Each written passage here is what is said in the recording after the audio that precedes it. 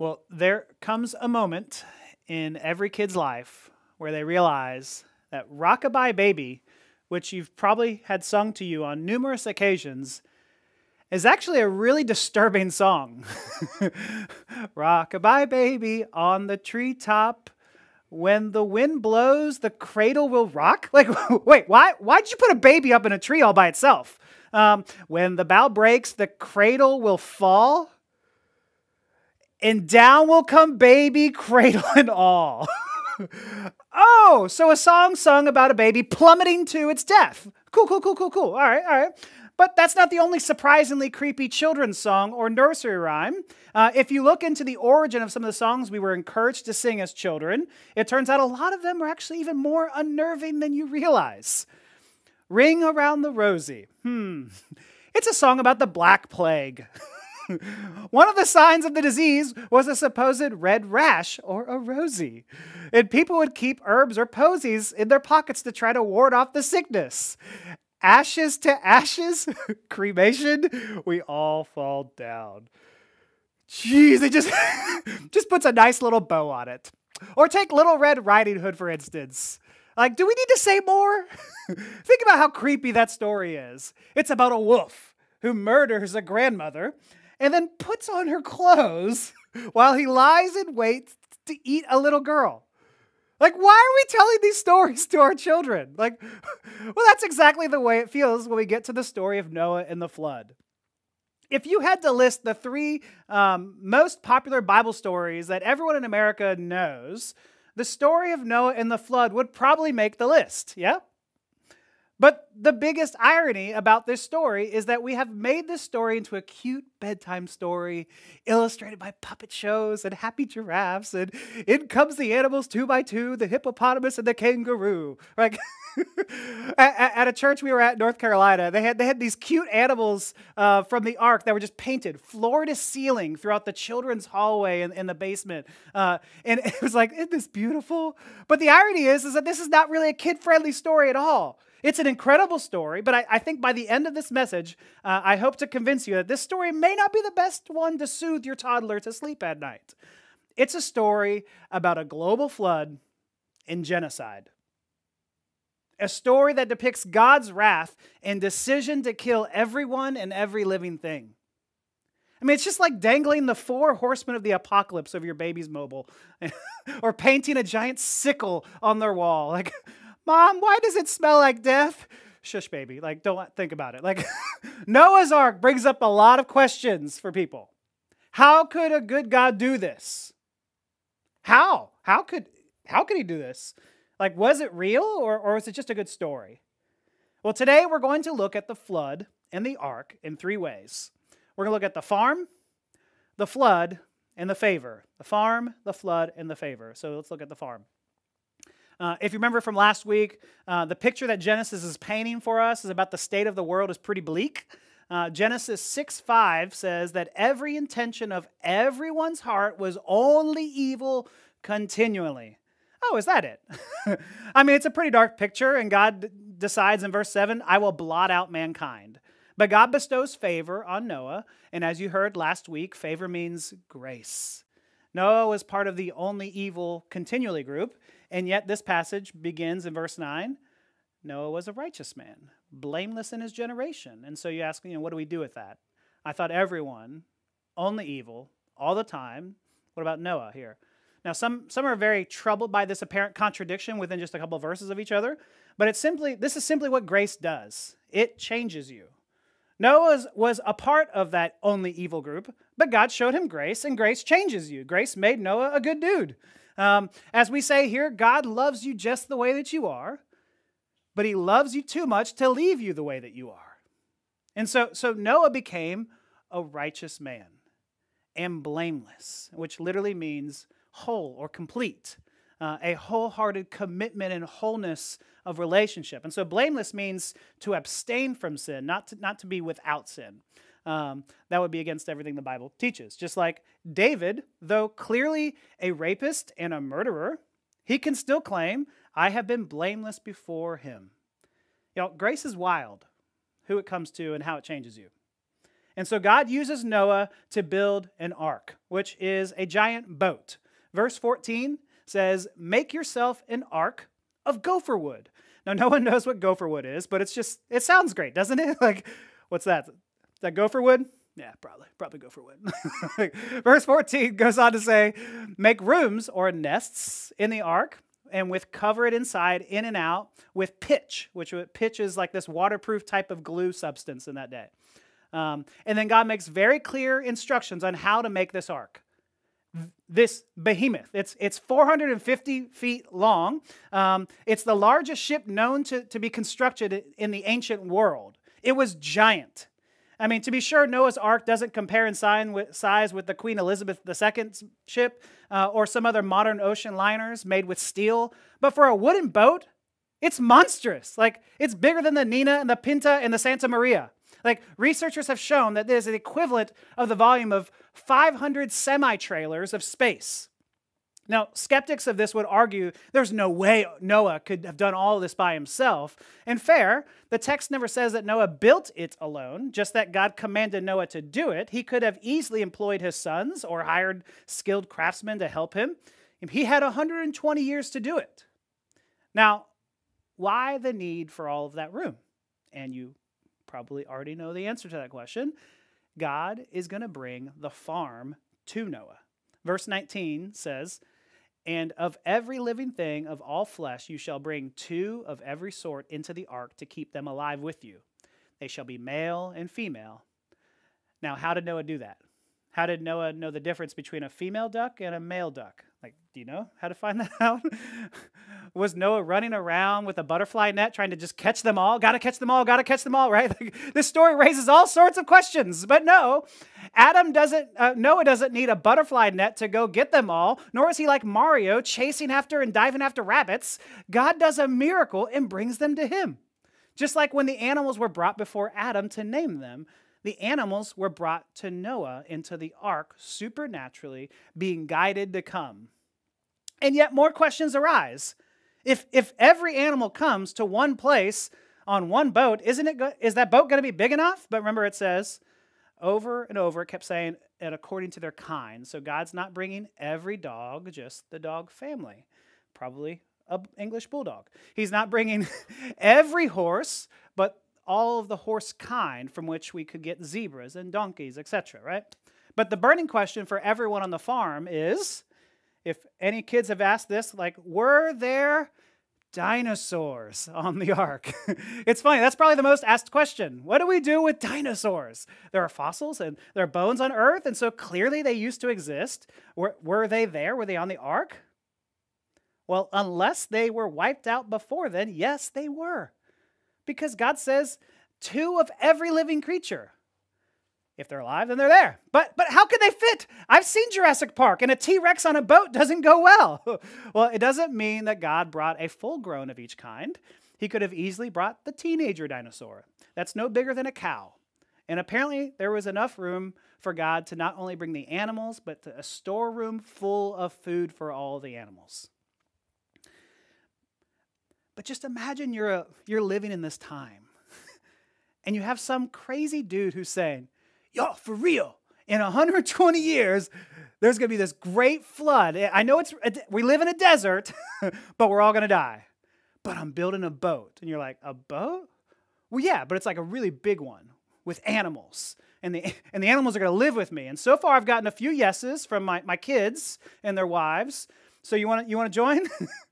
Me and my family and some random animals on a boat? You're like, cool. Like, what are you going to do about all the poop? Like, oh, well, that's Japheth's department. Like, hard pass, Noah. But I mean, think about how humiliated Noah would have been during this time. This dude is crazy. There's no way this is going to happen. He's so delusional that it makes you feel bad for him. But then comes the flood. In chapter 7, verse 1, then the Lord said to Noah, go into the ark, you and all your household. And then in verse 4, for in 7 days I will send rain on the earth, 40 days and 40 nights, and every living thing that I have made I will blot out from the face of the ground. So God told them 120 years ago, I will flood the earth, and at that point I will kill everyone and everything. Hell is coming. repent. You see, as interesting as this discussion on the farm and animals are, this story isn't just about the ones God saves. It's about the punishment for sin. And the wages of sin are death. And God brings a worldwide death. I mean, think about that for a moment. When Noah got into the boat with his family and the rain started to come down, it had to have been an eerie silence. This is it.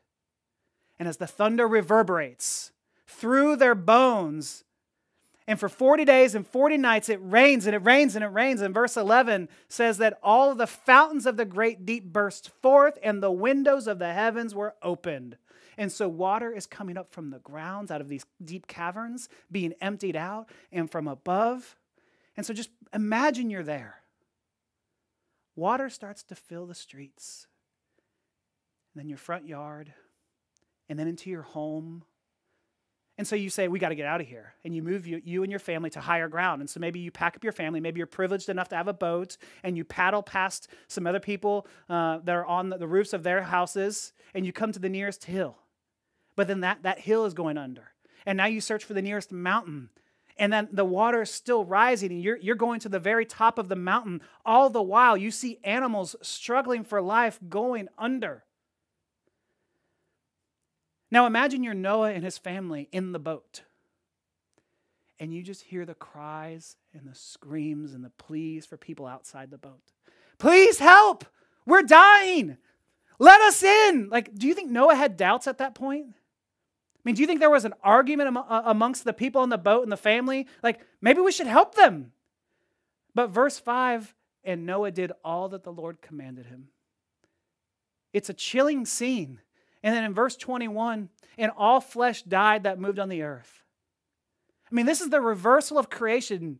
Genesis 7 is decreation. It's taking all that creation did and undoing it all. All flesh. How many people? Well, given how old people lived in that day, some 900 years, as we heard, and how many kids they actually had in comparison to how many kids we have. So as the long life, with as many kids, they create lots of kids that live long. There would have been close to 4 billion people in the earth at that time. Billions purged and punished. Billions experiencing hell. Animals wiped out. Like, why? Because as he tells us back in chapter 6, it's poetic justice. Just as the people have corrupted and disfigured the earth with violence, so God will disfigure the earth and mankind. But maybe you're just thinking, like, couldn't he just give them some more time? Like, he gave them 120 years.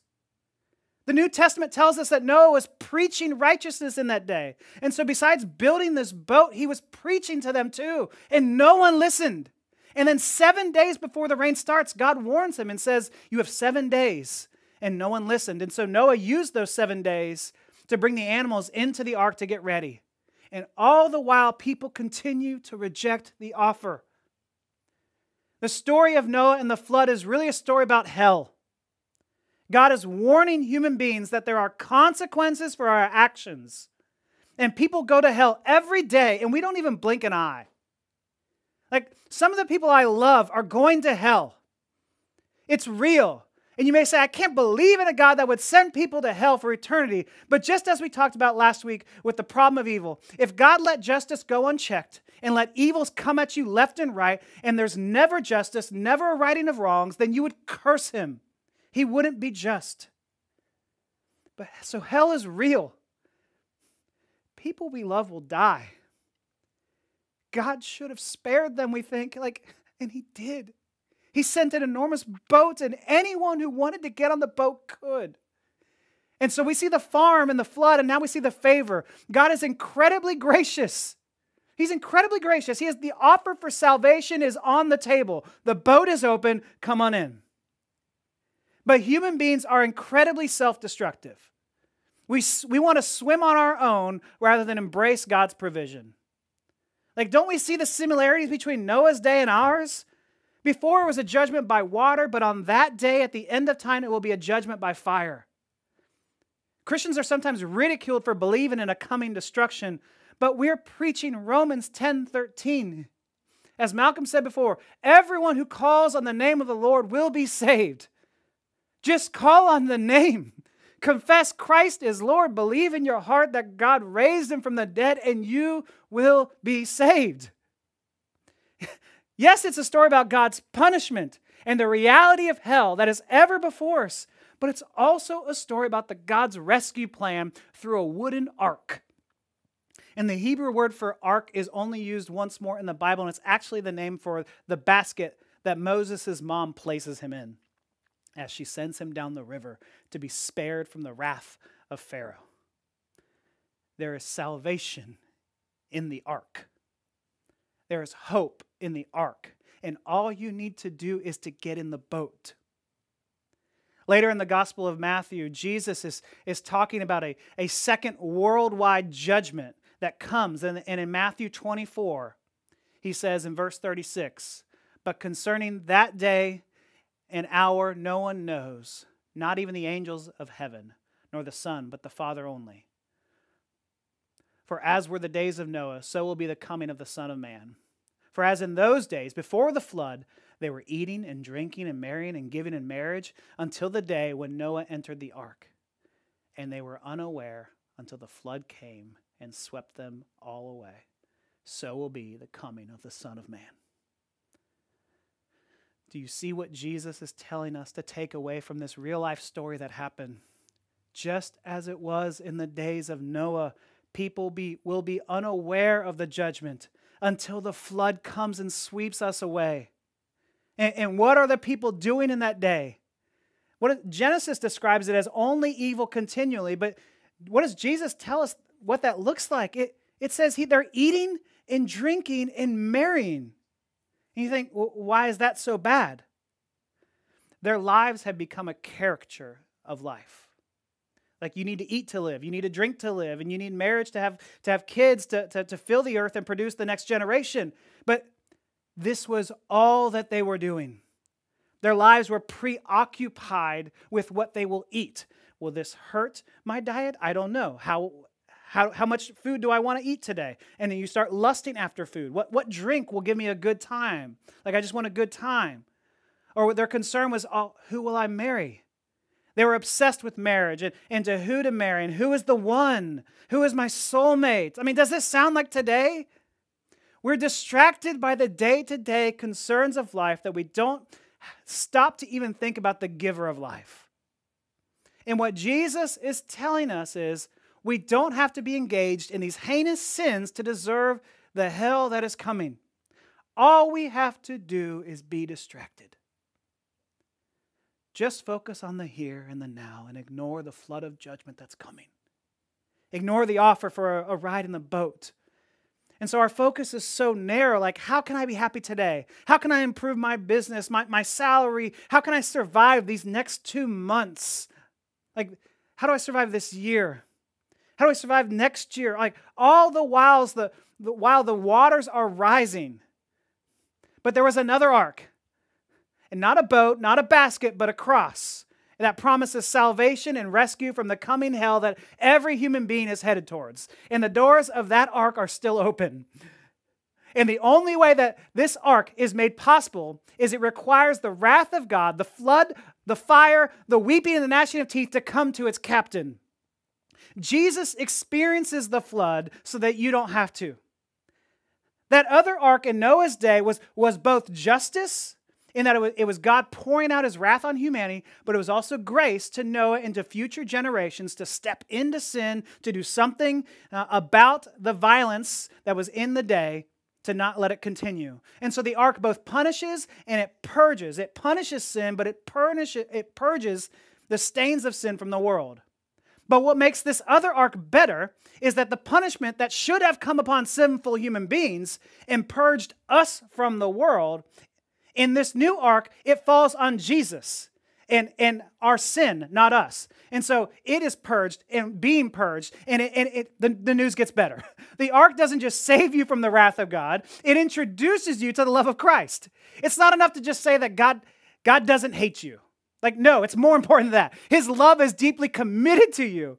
I mean, we get a relationship with God. And we get a glimpse of that when God says to Noah in chapter 6, verse 18, "But I will establish my covenant with you, and you shall come into the ark." And so God establishes or confirms his love that is committed to Noah. That term covenant means a contract. He's saying, I am bound to love you. I'm committed to love you no matter what. This is the best news in the world. The best news in the world, that God, the creator of the human of everything, loves you deeply. I mean, I think Christians need to see it's okay to laugh and find things funny every once in a while. Cheer up. There's a pastor named Steve Brown who says, cheer up. You're a lot worse than you think. But God took the flood for you. Like, cheer up. You've just been spared from the wrath of God. Like, do we realize how great that news is? It's great because we have full access to our maker, creator, and we can talk with him anytime we want. But just like the original ark, you get stuck with a bunch of stinky animals in a crazy family. And that's good news. This new family, the church, is here to remind you that you're not alone. We're in it together. And the thing that unites every single one of us is that we're in this together. Like, have you seen those stickers, those murals all over the city that, we're in this together? COVID hit, and it bound the city together in a unique way. And so we're all fighting this. And so whatever differences we have, like, I don't want you to catch this disease. Likewise, we're on this ark together. And that truth should drive God's church. Like, do we live like we're on this ark together? That we all need this ark? Like Christians, do we see others in danger that they're in? That we are all equally in need of the blood of Jesus to spare us from the wrath of God in hell. And the good news is the door of that ark hasn't closed yet. There's still time. There's still time to repent and believe. Like, what does it mean to repent? The Westminster Confession says repentance is a sinner out of the sight and sense, not only of the danger, but also the filthiness and odiousness of his sins. Like, do I see my sin as odious? Do I think my sins earn me a spot in hell? Or do I downplay the seriousness of my sin? Like, that's my problem. I presume upon the Lord's grace too much. But true repentance is saying, I hate my sin, and I don't want to be that person anymore. Westminster goes on to say, and upon the apprehension of his mercy in Christ to such as are penitent, so grieves for and hates his sin, as to turn from them all unto God, purposing and endeavoring to walk with him in all of the ways of his commandments. And so we then turn from our sin and we reach out for help. There is still time, y'all. Like, I don't know when he's going to come back, but it will be swift and it will be sudden. Now, some of you are like, yeah, sure. He's waited long. Maybe he's asleep. Maybe he's not real. Well, now you sound like the people in Noah's day. And then in a flash, it'll be here. 2 Peter 3:9 says, the Lord is not slow to fulfill his promise, as some count slowness, but is patient towards you, not wishing that any should perish, but that all should reach repentance. He is patient because he doesn't want you to perish. There is a coming flood. Hell is real. The wrath is scary, but God's grace is good. Amen? It's too good. I mean, do you believe it? Not just do you say, sure, that sounds acceptable, but do you bank on it? Like, are you all in on Christ's death and resurrection? Have you said that my only hope in life, in death, is Jesus Christ? Don't wait. The time is coming. I pray you get on the boat, reach out for help. Let's pray.